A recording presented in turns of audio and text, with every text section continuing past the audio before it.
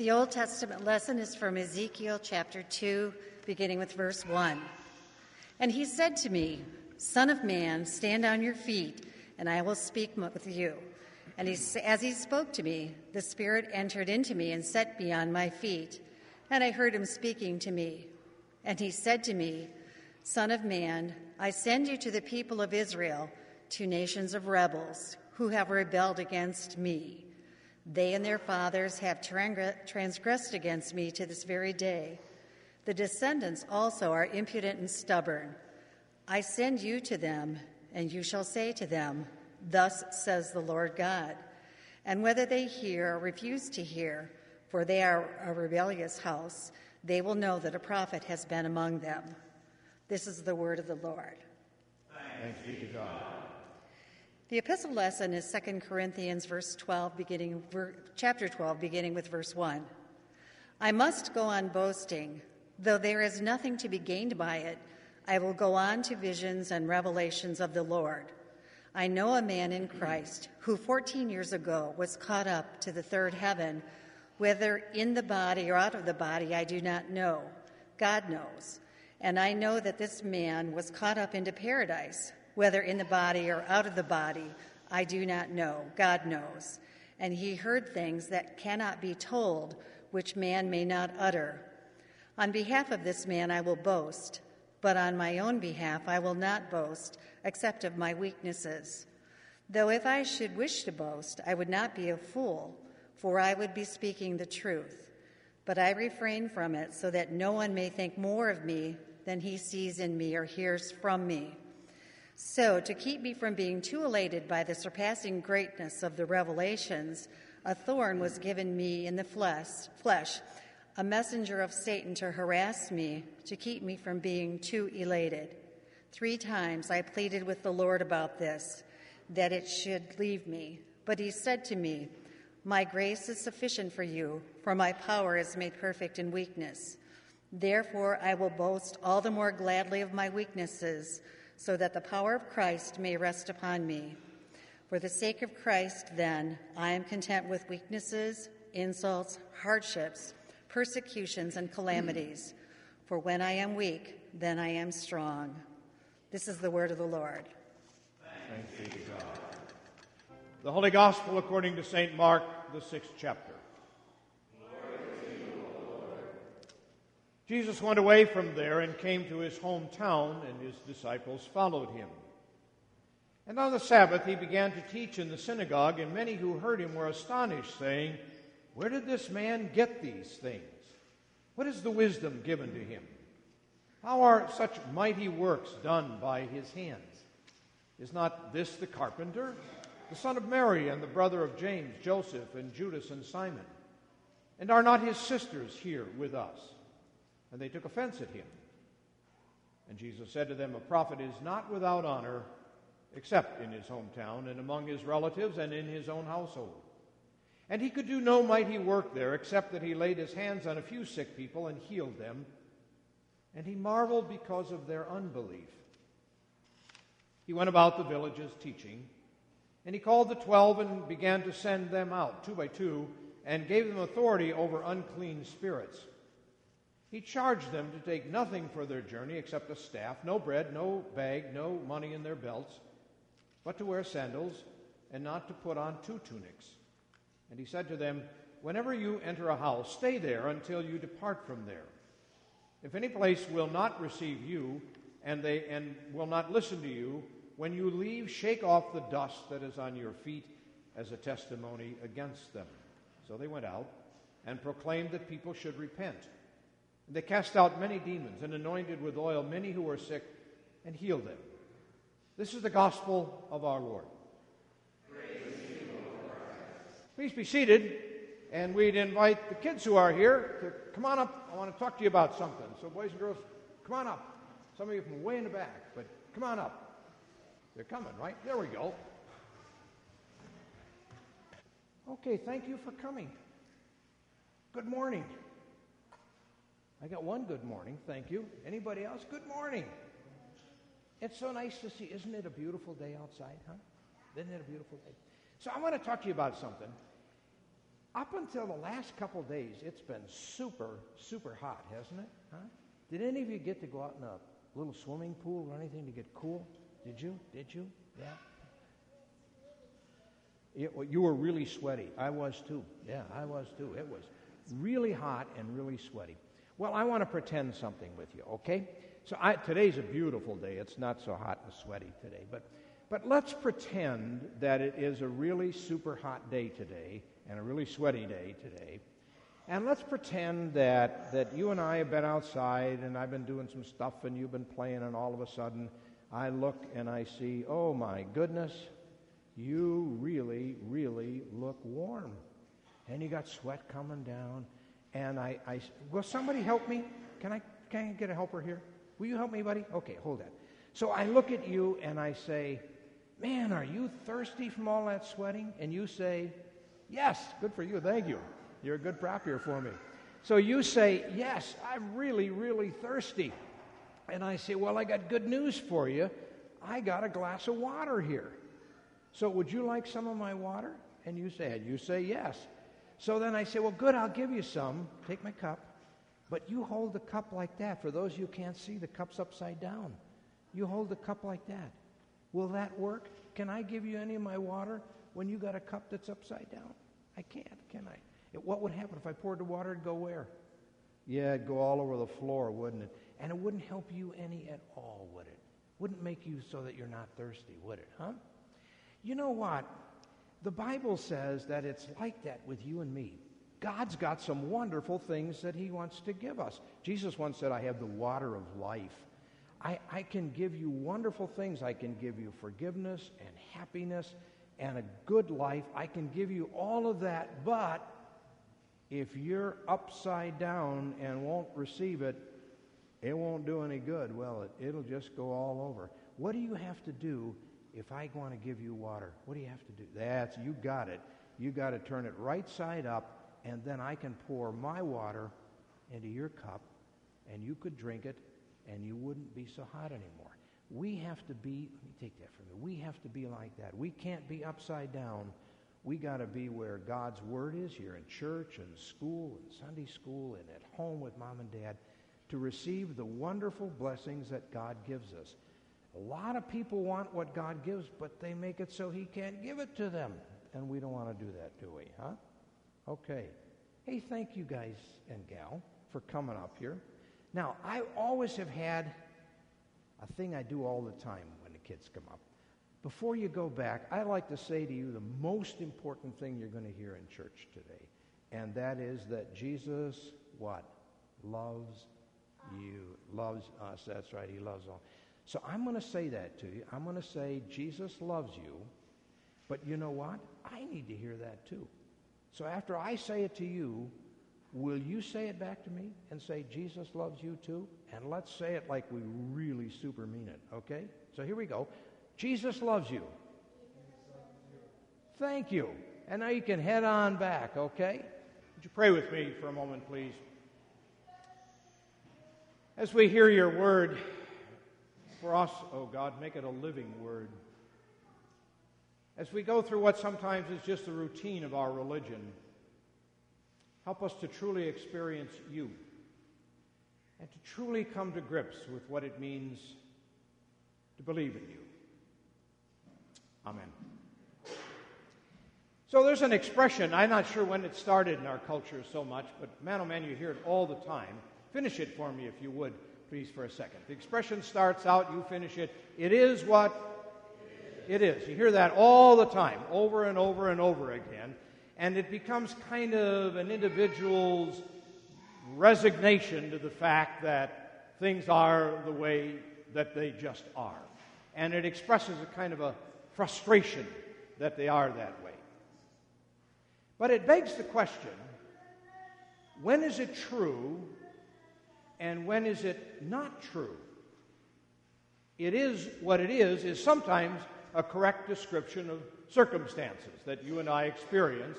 Life, whatever, just happens to us, and we really can't change it. Conversely, there are times when that's just a cop-out.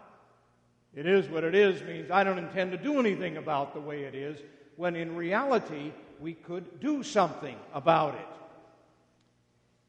I want to look with you a little bit at what was the second lesson that was read today, which is the Apostle Paul kind of giving us some insight into his personal life and his personal struggles.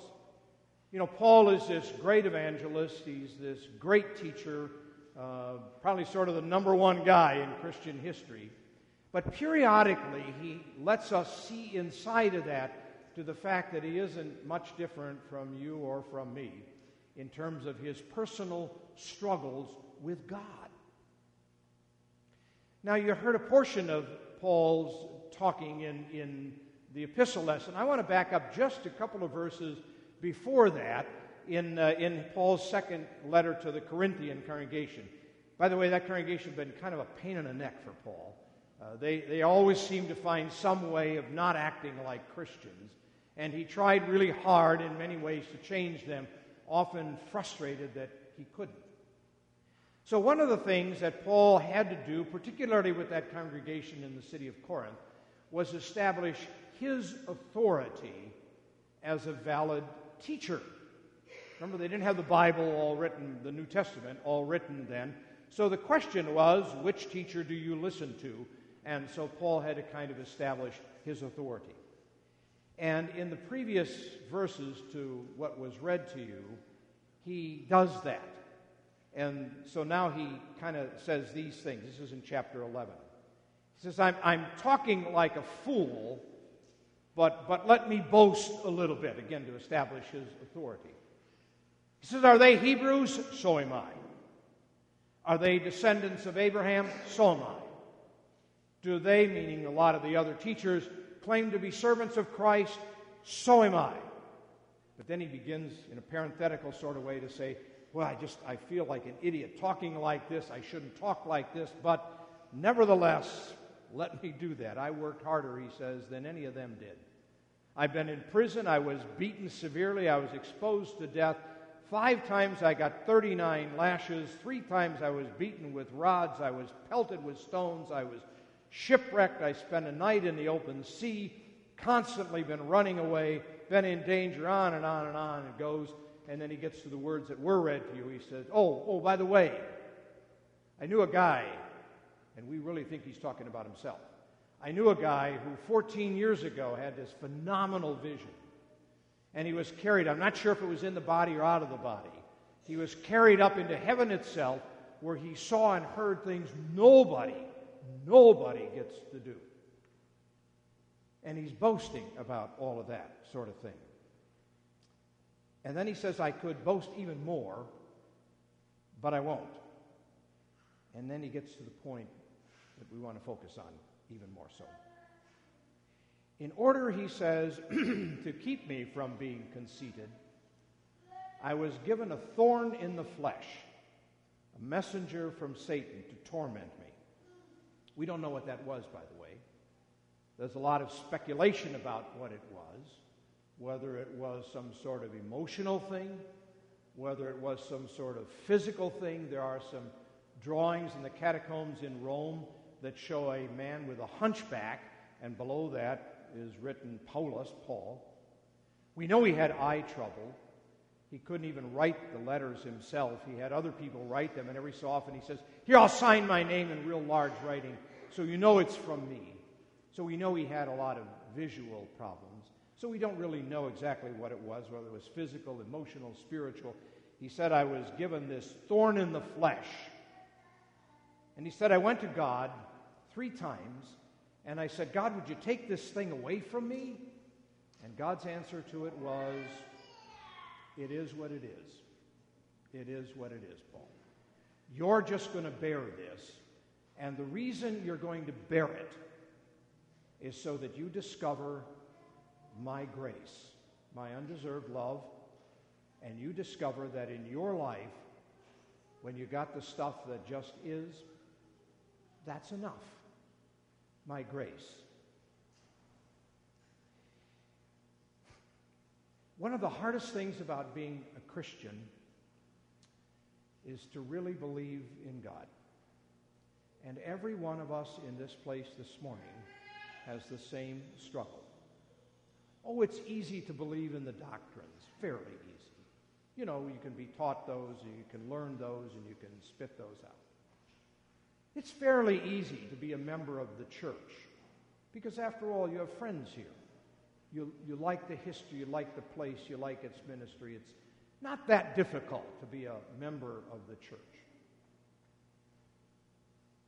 But when it comes to truly trusting a God, that's a miracle. And God's always working for it, and the evil one's always working against it. You see, there is a God. No, I mean a real, a living, an honest God. There really is a God.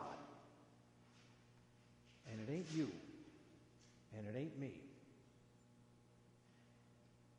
And in the middle of those times when it is what it is, maybe you're going through those now in your life, it's in those times that we are most likely to discover him and to discover whether we really do believe in him or not. There is a God, and it ain't you, and it ain't me, and that's okay. You see, it's okay for you in your life, I in mine, not to be invincible. It's okay because we are not God. It's okay to fail. No, you heard it here. It's okay to fail. It's okay to not have all the answers because you and I are not God. It's okay to not know what to do in some of those most difficult situations in life that perhaps you are facing now. It's okay to look outside of yourself for a wisdom you don't have. As a matter of fact, that's sometimes the only way we discover wisdom. It's okay because it allows us, as we realize that there is a God and it is not I, to truly have one. You remember the story of the fall of humanity into sin. It's a fairly simple story. We all most all of us probably learned it as kids. Remember the story? There's Adam and Eve out in the Garden of Eden. Everything's beautiful and everything's perfect. And along comes the serpent to Eve. Did you ever think about the fact that Adam may have been standing right there? Anyway, along comes the serpent to Eve, and the serpent, the evil one, Satan, says, "So can you eat of all the trees?" And Eve says, "Well, all of them, but not that one over there, the tree of wisdom." God says, "No, you can't eat of that one." And the serpent says, "Because then you'll die." And the serpent says, "No, you're not going to die. If you eat of that, here's what's going to happen. You're going to finish it, like God." And that, my brother and sister, has been the temptation ever since. You will be like God. You'll be your own God. And you will know, says Satan as he continues, the difference between right and wrong, good and evil. That is to say, you'll get to make it up. You'll get to make up what's right for you and what's wrong for you. You'll get to figure out everything yourself. And that's the struggle you and I and every human being has had with God ever since. There is a God, and it ain't me and it ain't you, but boy, we'd sure like it to be. We'd sure like it to be. But you see, in Jesus Christ, there's a God, a real one, who really wants to be your God and mine. And so God says to Paul, "You've got this thorn in the flesh." And Paul, by not taking it from you, you're going to discover me. You're going to discover that my grace is sufficient for you. Perhaps you're in one of those times right now. Maybe there's something in your own life, some change you've wanted to make, something you've wanted to do, and you've been impotent to do it. Maybe you're in one of those times now that you discovered that there's something you're fighting and you can't beat it. And maybe it's destroying you. Maybe you have a cross, a thorn in the flesh that you are bearing. and you've gone to God over and over and over again, and God's answer is the same to you.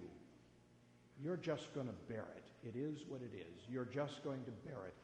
But in bearing it, discover me.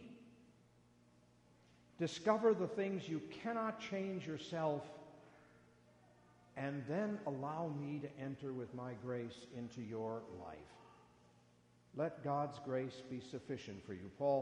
God says to Paul, my power is only made great when you are weak. Because when you're strong, who needs a God? But when you're weak, you discover what you didn't have. My strength. You need a strength that's bigger than the one you've had. It's there. It's available. Jesus said, through the Holy Spirit, he promised to leave with us. So we've got to learn to pray, but not to look for answers. You see, if you pray and then look for the answer, we get frustrated because we can't see it. Where are you, God? Pray and let go of it. And experience not the sight of the answer, but God. Experience a God who cares. Relinquish to God those things that are your thorns, and patiently wait for whatever God wants to do. If you don't have strength, then don't look for it. Release it and release it to God, because the marvel of God is his grace, his undeserved love in Christ. This is hard. I said to you, the greatest miracle of all is the miracle of faith, not doctrines, but faith. Trust in God. It is when you are weakest, says God, that then I can be strong. So don't be frustrated with your weaknesses. Discover God in the middle of them. Don't hope for what perhaps God does not want to give, but be at peace while he gives you what he wishes to give you.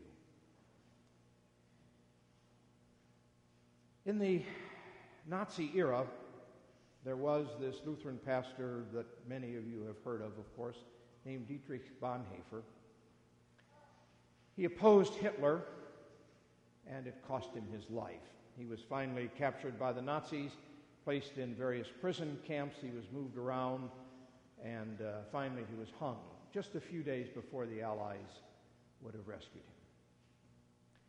But it was in the midst of this terrible world that he experienced, this terrible battle he had of trying to get rid of this evil that was in his nation, and his inability to do so, that Dietrich Bonhoeffer became one of the great writers of the Christian religion. In his frustrations, in his struggles, he found God. I want to read you a couple of words that he wrote 8 months before he was hung. Bonhoeffer says this: God does not give us everything we want, but he does fulfill his promise. That is, he will always be Lord of everything. He will always preserve his people. He will constantly renew our faith and see to it that we do not have to bear more than we can. And in it all, says Bonhoeffer, he will gladden us with his nearness and with his help. August 10th, 1944. So his grace is sufficient in Jesus Christ for you too. It is what it is. When that's true, can also be the time that we finally discover what it is to really believe in a living God.